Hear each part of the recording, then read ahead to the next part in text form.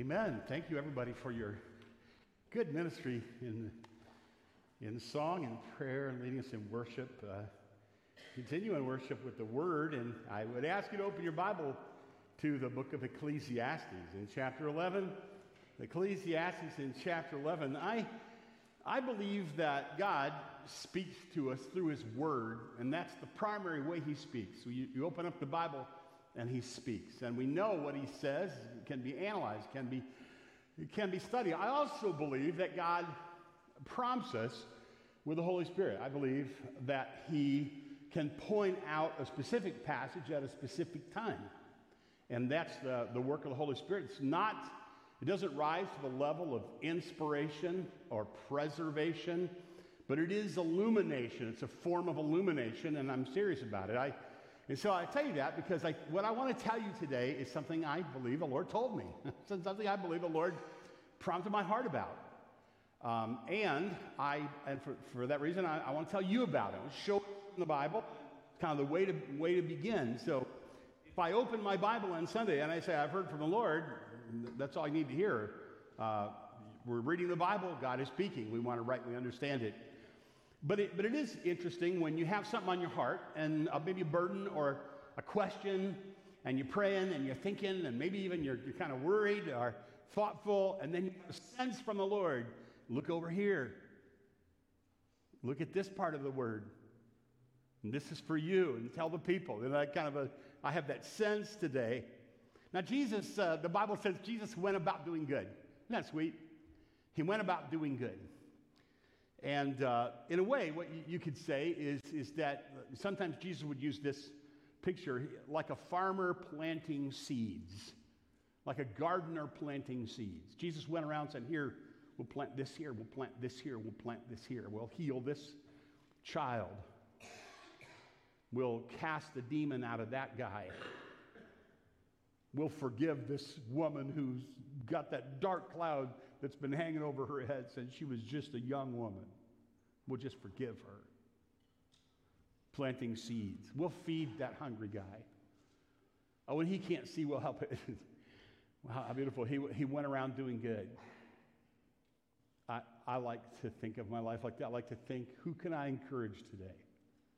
What can I type on Facebook that will encourage people? What can I tweet that will encourage? Nobody reads my tweets, so the answer to that is hardly nobody.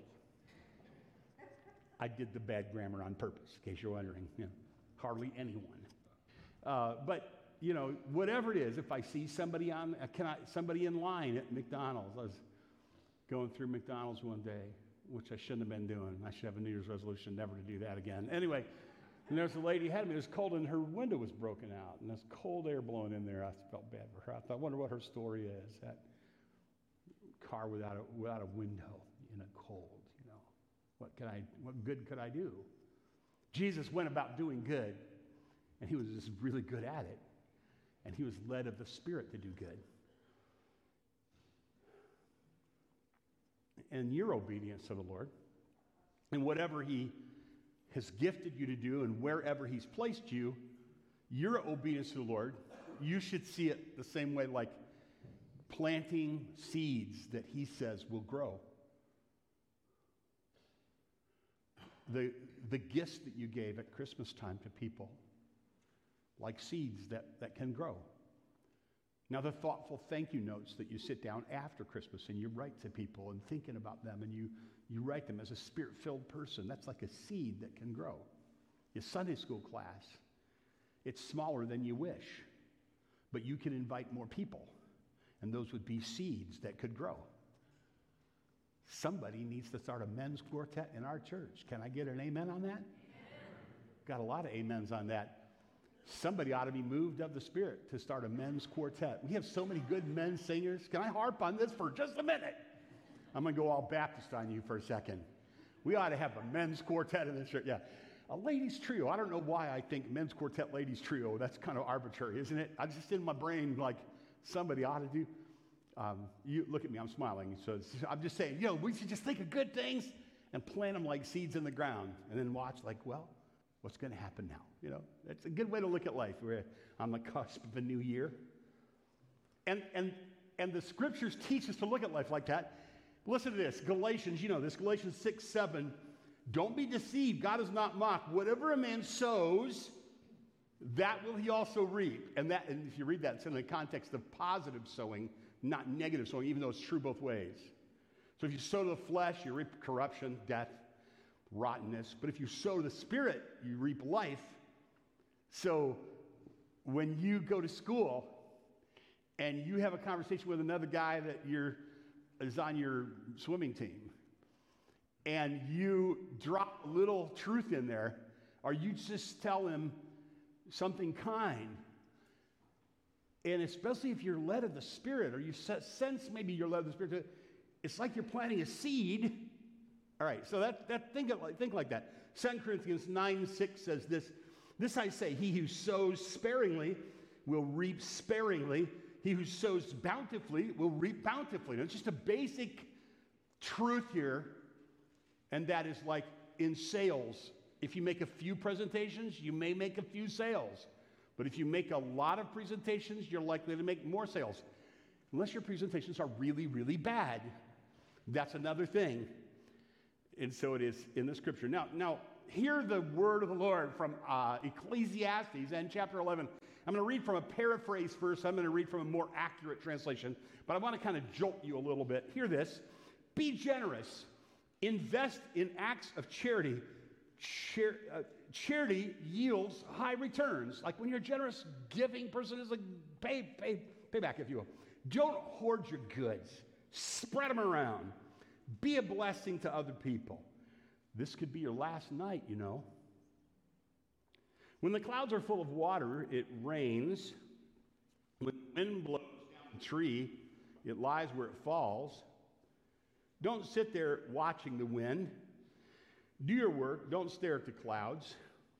Get on with your life. Just as you'll never understand the mystery of life forming in a pregnant woman, so you'll never understand the mystery at work in all that God does. Go to work in the morning and stick to it till evening without watching the clock. You never know from moment to moment how your work will turn out in the end. I just read a paraphrase from a man who now is with the Lord, Eugene Peterson, of the text I'm going to read to you right now.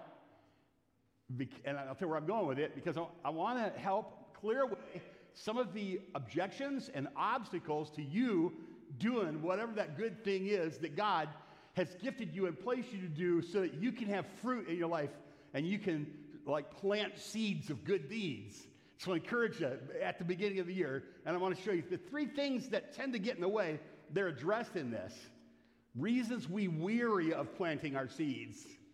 They're in the text, so that at the end of the day here, we go home and we go, I'm going to renew my vigor and joy and confidence in doing good in the direction of the Holy Spirit, trusting God. So that's where I'm headed with this.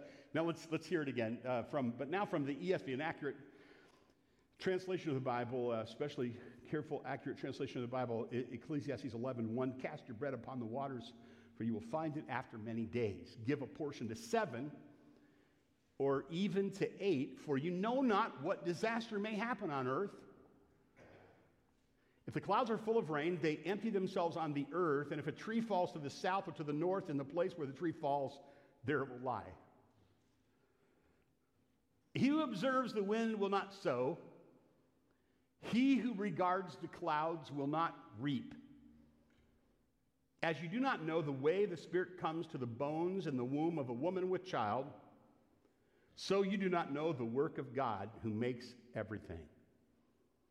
So in the morning sow your seed. At evening withhold not your hand, for you do not know which will prosper, this or that, or whether both alike will be good. Light is sweet, it's pleasant for the eyes to see the sun. So I'm going to keep reading to verse 10. So if a person lives many years, let him rejoice in them all, but let him remember that the days of darkness will be many, and all comes to vanity. Rejoice, young man, in your youth, and let your heart cheer you in the days of your youth. Walk in the ways of your heart and in the sight of your eyes. But know that for all these things God will bring you into judgment. remove vexation from your heart, put away